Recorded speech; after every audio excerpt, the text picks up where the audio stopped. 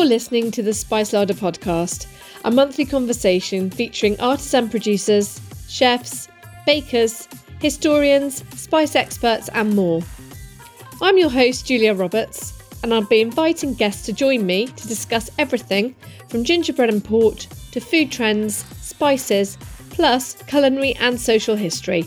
You can subscribe to the Spice Larder podcast via our various media channels or via platforms such as Spotify, Google or Apple Podcasts. To sign up to receive our regular updates and alerts, go to our website gingerandspicefest.co.uk. My guest speaker in this episode is spice expert Ethan Frisch, co-founder of Burlap and Barrel, a public benefit corporation who sells single origin spices sourced and imported from their own global supply chains. A native New Yorker, Ethan describes himself as an entrepreneur and activist around food systems and social justice. Ethan has worked in kitchens as a cook and pastry chef. He's set up his own gorilla ice cream business and has also worked as a humanitarian aid worker. We start by hearing how Ethan first started out on his entrepreneurial journey as a spice expert. Thanks for having me. It's a pleasure to talk to you.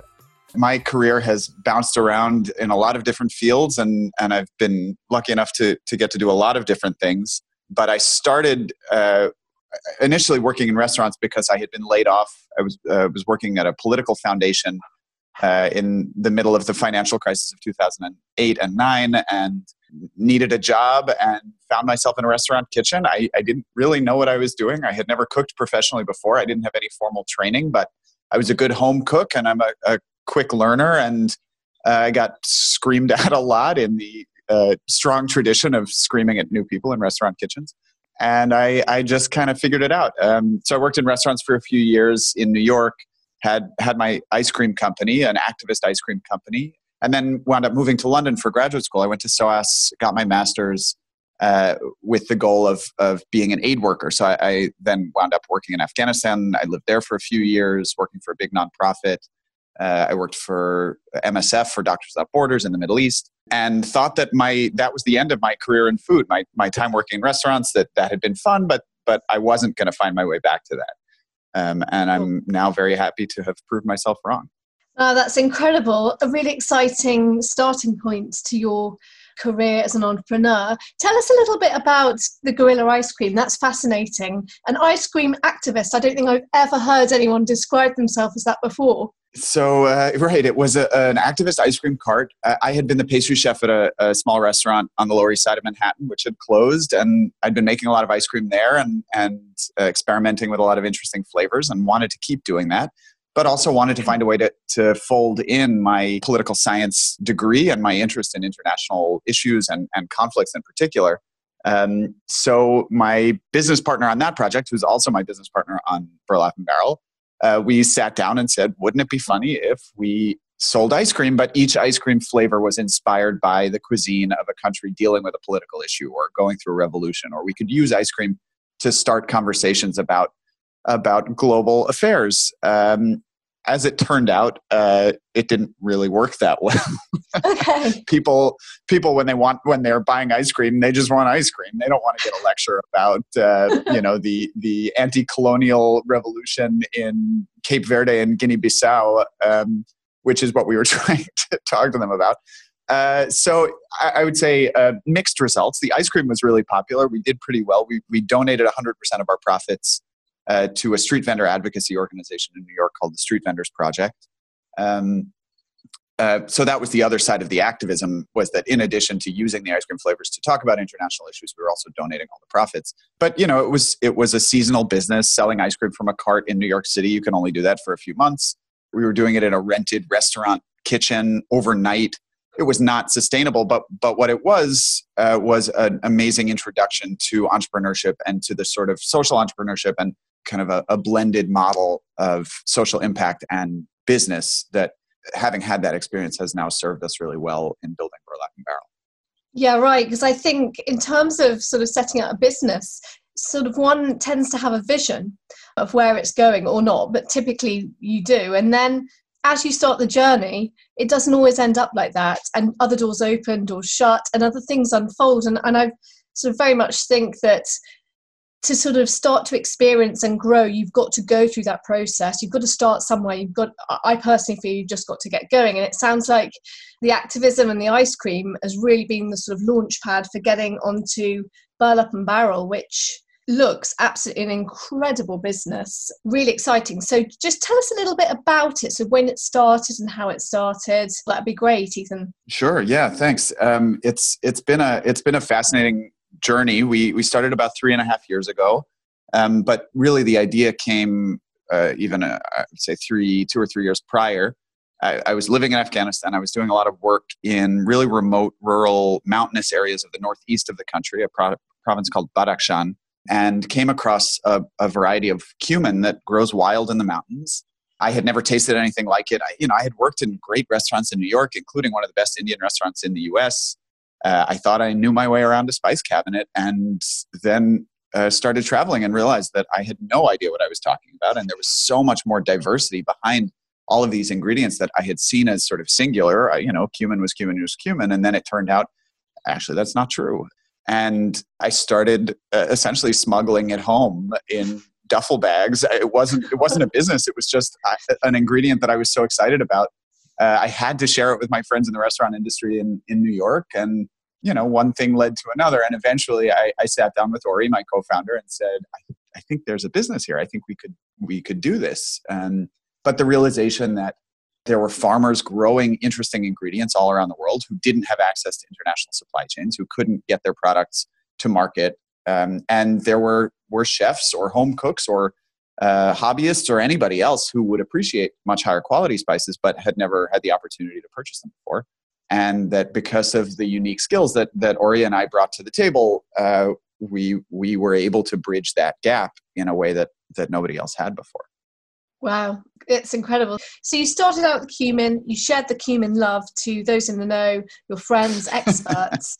So what were the next steps? Because it's all very well sort of, enjoying the spice, loving it, and having one contact where you can import it. But how did you start sort of the map in terms of where next? Because there's a whole world of spice out there.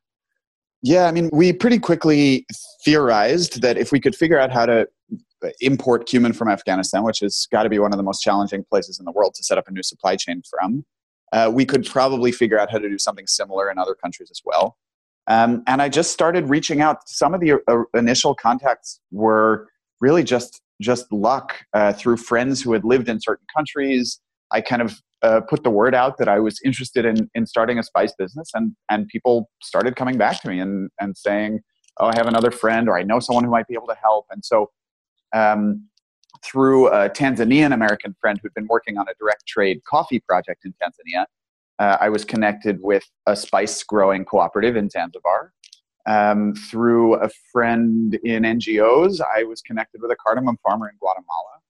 Afghanistan, Guatemala, and Zanzibar were really our three first partner farmers, our three first suppliers, and then started meeting people in Turkey and got connected with some people in Egypt, and we've built it out slowly since then. Some of those decisions are based on particular spices that I love or I'm looking for, or I think we might be able to find a market for in the US. And others are really just luck. Meeting a farmer, getting to know a co-op, figuring out what they grow, and then bringing that back and sharing it with a network of chefs and putting it on our website and seeing what people like. So sort of what you're saying is that you've been reaching out, making contacts, finding spices, and then sort of seeing how that might appeal to your customers once you bring it back to the States. Because, I'm not sure because I don't live in the States, but are there sort of preferences for certain spices out there? So do you know that, for example, black pepper will be a winner? Do you know that chili's going to work? And cumin, obviously. Have you sort of chosen to do with that, or do you want to sort of educate and introduce new spices to your community? Yeah, it definitely winds up being a balance of the two. I have spices that I love that are not really well known or not particularly popular across the US. And so finding ways to launch them, finding ways to educate customers about them, but to do it in a way that feels familiar and accessible and not intimidating. So there's definitely some of that. And some of the spices that we carry now, black lime from Guatemala, sumac from Turkey, black urfa chili from Turkey, those all fall in that category. Those are spices that I had worked with before, and just had sort of a gut feeling that, I don't know, these are delicious ingredients. I think there is a market for them. But ultimately, one of the challenges has been that home cooks, but even professional chefs in the U.S., know very, very little about spices. Not necessarily how to use them. I think people know a fair amount about that, or some people know a fair amount about that, but they know almost nothing about the agricultural supply chain behind them. So cinnamon, which is one of maybe the most iconic ingredient in the American pantry, in everything from apple pie to banana bread to classic American baked goods. I don't know that most Americans could tell you that cinnamon is tree bark. I don't know that people could tell you what countries it comes from, or how it's harvested, or some of the differences in the different species that you can get. There's just no awareness. And likewise, black pepper on every dinner table, on every restaurant table in America. But how many people can tell you that it's a climbing vine with little bunches like grapes, and black pepper is actually a dried fruit? And there's this sort of mysterious backdrop to spices that people have not dug into, and it's not all their fault. That information has not really been made available, and so that's a lot of what we do also. Clearly, you've got a really great sort of bit of educating to do to your customers and to the wider public. Ethan, how do you guys go about that? Because it's a big topic to tackle. Yeah, absolutely. We started just by posting on social media, by kind of giving some of that background on our website, being able to explain through pictures and through personal stories, to be able to show a photograph of a farmer in Indonesia harvesting cinnamon. I think a lot of the heavy lifting in that regard has been done by the coffee industry, by the specialty chocolate industry. There is this awareness that those ingredients come from agricultural supply chains, and people have learned enough to develop preferences to say that they like coffee from one country over another country, or they understand a little bit more about the processes that go into those kind of everyday flavors. So what we've tried to do is extend that out to say, like, you know about coffee, now let's talk about spices, let's talk about cinnamon, let's talk about black pepper. And that has worked pretty well.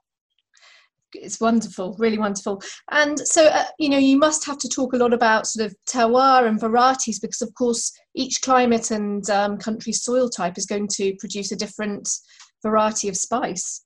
It's, there's a whole wealth of tastes and flavors out there. Yeah, it's fascinating. And that's my favorite part of the process is going to a country, visiting a farm, tasting something that I've never tasted before, even if it's a variety or another species of something that I know quite well. I mean, black pepper is a great example of this. Chili peppers are likewise a great example, where there are not that many species. Black pepper is all one species. Chili peppers, there are two, sometimes three, but mostly two. But such a range of flavor and aroma. And so much of that has to do with, exactly as you mentioned, the terroir, the variety that they're growing, but also the post-harvest process, the expertise of the farmer. And that's the other aspect of it that I feel like I don't get to talk about as much as I'd like, is that so much of the quality of the product depends on having a farmer who's very, very good at what they do. And in most cases, those farmers were selling their spices into the commodity market previously. They were selling to a local consolidator or a truck driver, or somebody who was taking their beautiful product and mixing it with somebody else's that might not have been as good, and that was getting mixed with more and more farmers' product, so that anything that was special about about one farmer's crop is lost because it's all just been mixed together. Sure. So it's finding customers who are excited by really high quality flavor and products, and therefore sort of want to spend money with your company, who's bringing in the higher end of the spices, as it were. Yeah, exactly. And finding farmers, ultimately, that's the hardest part of it. Most spice farmers are not growing something that's distinctive enough for us. And so finding the right farmer to work with, being able to start a relationship which often involves going in person, spending time with them, visiting the farm, understanding their process, having them get to know me and decide whether they want to work with me. It really is about building a partnership with the right kind of farmer, somebody who has a little bit of an entrepreneurial hustle, who often has been dissatisfied with the commodity system, and had been looking for a way around it, but had not found an import partner to work with on the other end. So that's as well as finding the right customers. It's also about finding the right partner farmer. Yeah. It's a big it's a big challenge for you. What I'm interested to know is, once you found the farmer, you've built the relationship, you think pretty much you can work together, and then you start to import the spice. How do you make it work or go through the sort of legal systems in terms of quality? And I don't know what they are in the States, but presumably there's a legislation that food has to adhere to. So that's one of the ways that we support our partner farmers, is by taking care of their FDA registration, which is the regulatory requirement to import food into the US. As an exporter in the country of origin, you have to be registered with the FDA. So we help with that. There's a whole list of food safety tests that need to be conducted. And based on the results, you might need to sterilize or otherwise clean the product. And so we take care of all of that as well. And then the logistical challenges of moving usually a fairly small quantity, a few hundred kilos or up to a couple of tons, from pretty remote, isolated areas of the world to New York City.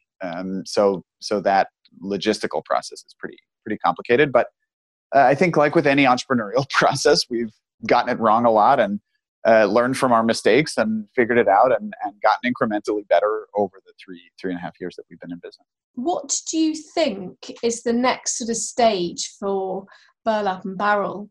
So you're currently selling how many products? So we carry about 40 different spices, but that always changes a little bit, either based on seasonality. Sometimes, we'll sell out of a harvest of something and we won't be able to get it back until the next season. But we're also always adding new spices, and we have a couple of new ones coming out in the next few weeks and the next few months. One that I'm particularly excited about is a spice called amchur.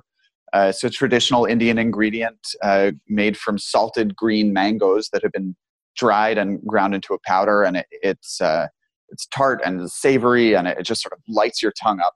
And so when I was in India a few weeks ago, a couple of months ago now, in the beginning of March, we met with an amazing organic mango farmer, father and son team, about 6 hours south of Bombay, and made plans to make amchur together. So they're working on that now, and hopefully we'll be able to bring in a shipment in the next couple of months. That's incredible. Really great. So it sounds like your journey, sort of from where you've been to where you are now, it sounds like what's really important to you is to bring every sort of part of yourself to your business, so that you've managed to sort of assimilate all parts of your activism and social justice and your passion for food into one business. And I presume it probably doesn't feel like you're working. I presume you're living out your sort of ethos and what you believe in. Would you advise it to other people to follow your dreams? I wish it didn't feel like I was working sometimes. I mean, I think with any entrepreneurial journey, it's there are highs and lows, and sometimes it feels like it's running amazingly and smoothly, and you're shocked by that, and sometimes it feels like you're banging your head against the wall over and over again. So in general, I don't recommend it. I mean, it really comes down to the individual. If you're up for that kind of roller coaster, emotional, financial, intellectual roller coaster, there's nothing like it in the world. This is the best job I've ever had, to be able to pay myself a decent salary and do things I love, and at least take a step towards changing international food systems, build relationships, build friendships with farmers all around the world, people I may not have a whole lot in common with or may not really share a language with, but to be able to have real deep relationships with those people it's such a gift. So as with anything, it's you take the good with the bad and make a decision. Yeah. I'd love to be able to recommend to the listeners where to buy your spices, but unfortunately they're not available out of the US at the moment. Is that right? That is. And, we get asked about this pretty regularly, and it's always sort of a complicated answer. We can ship to other countries, and the reason that we don't is that we just feel like we can't provide the level of customer service that we can here in the US shipping across the ocean is quite expensive. And then not to mention the lack of visibility into the Postal Service or any import taxes or other things that people might be stuck with. So we're looking at it, and hopefully there will be a way to make it work sometime in the near future. But at the moment, we're limiting ourselves to North America. Yeah, then that's fair enough. So just what I wanted to ask you about actually was the fair trade movement and sort of how you guys sit with that, because you're not fair trade registered. I don't know how the state sort of sits with fair trade, but is that, have you got anything to say on it?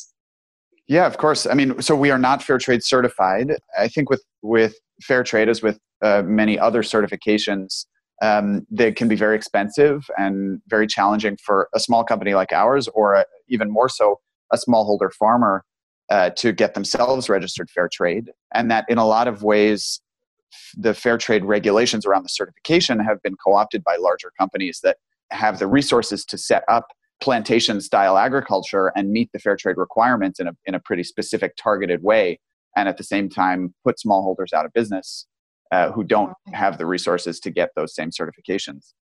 We would love to be able to help all of our partner farmers get fair trade certified. I have no doubt that they would meet the requirements of the certification, and likewise organic, likewise Rainforest Alliance. But as a small company, it's financially not really feasible, and honestly, ultimately, I find it pretty limiting across different countries, different contexts, different individual situations, that I feel a lot more comfortable making those decisions on a case by case basis rather than taking a set of regulations and trying to apply it globally. Yeah. And I think sort of your focus, obviously, with being spices that are single origin, sourced directly from small farms around the world, is sort of where you're at the moment. Yep, exactly. Great. So the last question I've got for you, Ethan, is what is your favourite spice? Oh, my favorite spice. It's like asking me to pick a child. No, I mean, the one that I really love is the wild cumin. I have such a personal connection to Afghanistan. I lived there for several years. I met my wife there, and the cumin just holds such a place for me in my memory and my culinary repertoire. The memories of driving through these mountains, a part of the world I otherwise never would have been able to go to, stopping at little roadside restaurants to have, the rice and meat dish that they had made for the day, or the little fried fish that they had pulled out of the river that morning. I just have I'm so lucky to have those memories, have had those experiences, and the cumin, Afghan cumin really stands for that for me. Sounds beautiful. And how does it look when it's in the wild growing? So it's a kind of a scraggly, it looks like a weed. It grows way up in the mountains. So it's a very short harvest season. It's very cold, pretty rocky soil. And the plant itself will get to be about knee high, maybe a little bit higher. And towards the end of the midsummer, it has these beautiful kind of lacy white flowers that are then pollinated, and each one turns into a cumin seed. It's a different species than the standard cumin, and so the seeds themselves look quite different. They're much smaller, much darker in color, really kind of pointy at either end, and they have this incredible, almost pine floral aroma that's quite different from the standard cumin. Well, thank goodness for all your fellow Americans that you found it, and they're enjoying it over there. So long may it continue, and we wish you every success with your business, and please do keep in touch with us. And it's been a real pleasure having you on as a guest, Ethan. Thank you for having me. It's been great to talk to you. It was fantastic talking to Ethan and hearing all about his passion and commitment towards changing international food systems to benefit both small and micro spice farmers around the world and also his customers. If you're listening in the States, you can visit the website burlapandbarrel.com and purchase any of their unique and beautiful spices online.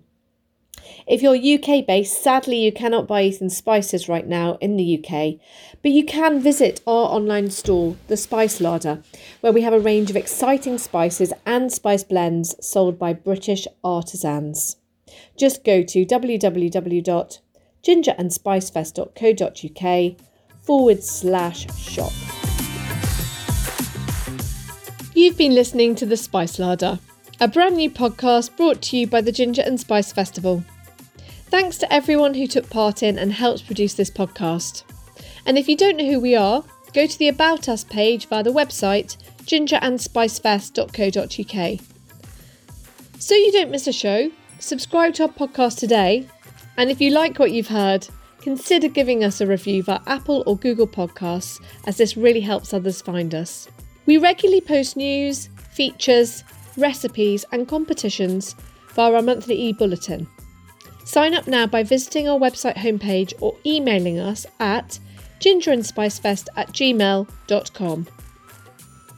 Don't forget to tune in to next month's edition of the Spice Larder podcast, and until then, happy spicing.